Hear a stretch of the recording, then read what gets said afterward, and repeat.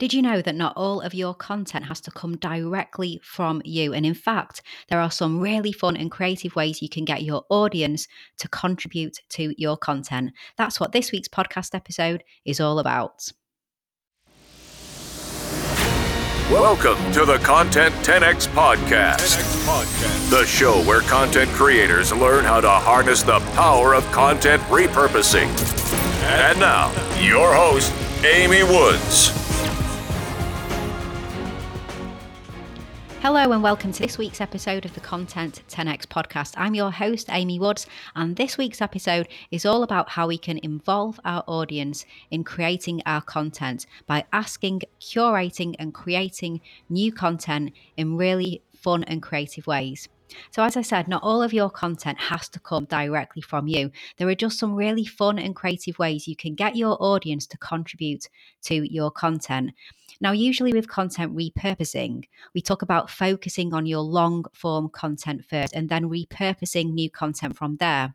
But the beauty of the approach I'm about to share is that you can create short content, say a tweet or Instagram story that involves your audience and asks them to contribute ideas, questions, or stories. And then from there, you create your long form content. And if you're really smart, you can then repurpose that long form content too.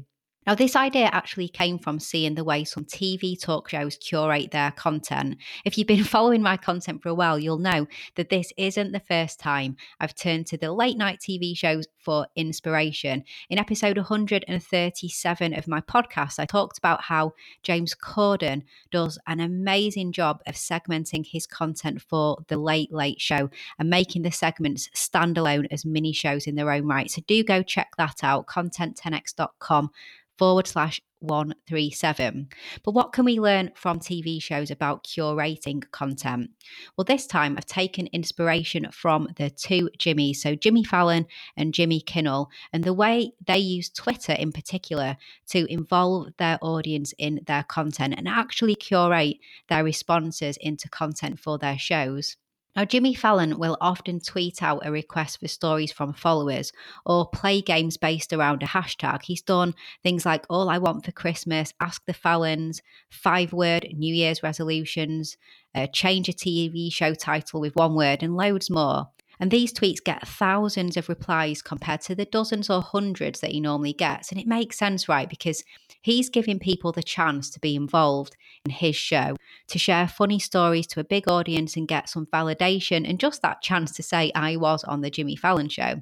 And the hashtags, they trend worldwide. If you're on Twitter, you'll know what Jimmy's got planned, even if you don't ever actually watch the show. Then after a while, he'll take some great examples and make a segment out of it. He'll read out the responses, comment on them, and add his own ideas on the show itself. So it's such a clever way of getting an audience involved, and it has worked for him for years and years. And Jimmy does an amazing job of then repurposing these segments from his show into content for, say, YouTube and other platforms. And again, if you want to learn more about segmenting your content, I really recommend checking out episode 137 of the podcast called How to Segment Your Content for Ultimate Repurposing. Now, another example is Jimmy Kimmel and his infamous Mean Tweets segment. And this is curating content that already exists. It's not generating new ideas as such, but celebs read out mean tweets about themselves, and people love these clips. Curating content that is already available and repurposing it into its own segment is such a great idea. And these clips do amazingly online as well as on the show. So at the time I've recorded this, the most popular Mean Tweets video has over 83 million views on YouTube. So they repurpose content that already existed, use it in a new way on the show, and then repurpose the segment of the show for YouTube and got 83 million views. It's really, really smart, isn't it? Hey, just a little break from this podcast episode to ask you a question. Would you like one single place that you can go to that provides you with everything you need to be able to implement the best practices in content repurposing for your video content, your podcast episodes, and your social media content today? To help you get more value from the content that you create, get more time back, and help you reach more people than you ever thought possible. If so, then you are going to love the Content 10x Toolkit. The toolkit is full of video tutorials, templates, checklists, swipe files, step-by-step guides and more that shows you how to repurpose your content in the best ways possible today. No more Googling, no more figuring it out yourself. We provide you with everything that you need to become a content repurposing pro. If this sounds like something that would interest you, then go check out the Content 10x Toolkit at content10x.com/toolkit. Okay, and back to this week's episode. So why is asking for and curating content from your audience so effective? Well, first of all, it gets your audience involved in your show. People love seeing their name in lights and being able to tell people, they were on TV. Now, your podcast or your video series, your blog probably isn't, as big as The Tonight Show. But if you have dedicated listeners or followers, a dedicated audience, there's chances they'll be really excited about being more closely involved in your content. So if you're gathering questions using a hashtag, you're also getting free advertising from everyone who participates. Every tweet, every story, every post that involves your hashtag will be shown to their followers too. So the potential for increasing your reach is really exponential too. And you'll build more affinity and interest in your future content.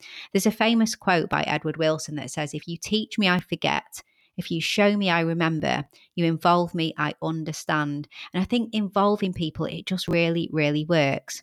Now, this is all about the TV talk shows. How could this relate to your content? So there are so many ways you can get your audience involved in contributing to your content. Here are just a few of them. So you could take the Jimmy Fallon approach and ask your audience questions in advance using a hashtag to get all the responses in one place. You could ask questions on LinkedIn and generate a long thread with lots of engagement. You could use native features on, say, Instagram and Facebook stories to ask questions. There's so many stickers that are there to engage with your audience and gather responses. Or maybe you could run a poll on any of the social platforms to test your ideas and opinions for the content that you are about to create.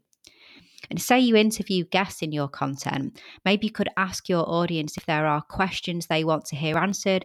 You could let them submit their own questions to you and even have a specific segment of your show dedicated to this. So the question of the week or the audience question of the week or something like that. And if you get people involved beforehand with this promise of a chance to get featured in your content, this can help really build a fan base or that fan culture around your content.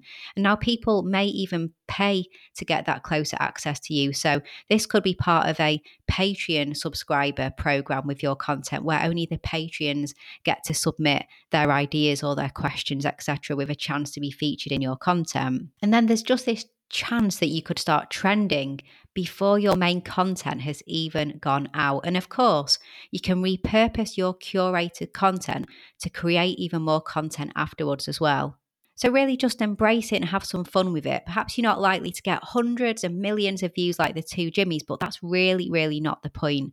The reason this idea is effective is because it just lets you get closer to your audience, no matter what size they are.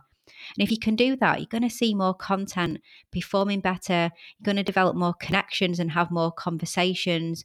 You'll see more conversions and you'll see your content help to grow your business. So I really hope that has inspired you to think about ways that before you've even created your content, you could involve your audience and then incorporate your audience into your content. So thank you so much for listening to this week's episode of the Content 10X podcast. I really do appreciate it. Now, if you haven't got a copy already, please do get a copy of my book, Content 10X, More Content, Less Time, Maximum Results. It's the ultimate guide to repurposing every type of content. And if you just want help with your content repurposing, if you'd like someone to do it for you, we offer an end-to-end content repurposing service. So please do check us out. Everything about the book and our service is all at content10x.com. And also, please do follow me on social media. I'm at Content10x on all of the social media platforms. So all that's left to say is thank you so much for listening to this week's podcast episode, and I will catch you in the next one.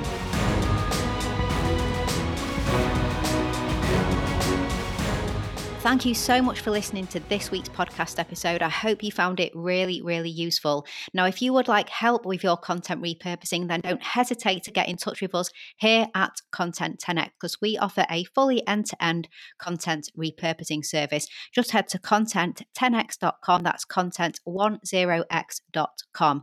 And if you prefer a DIY approach and you'd like to learn more about content repurposing in your own time, then why not get a copy of my book, Content 10x, More Content, Less Time, Maximum Results. It really is the ultimate guide to repurposing every type of content, and it's available in paperback, Kindle format, and in audiobook as well.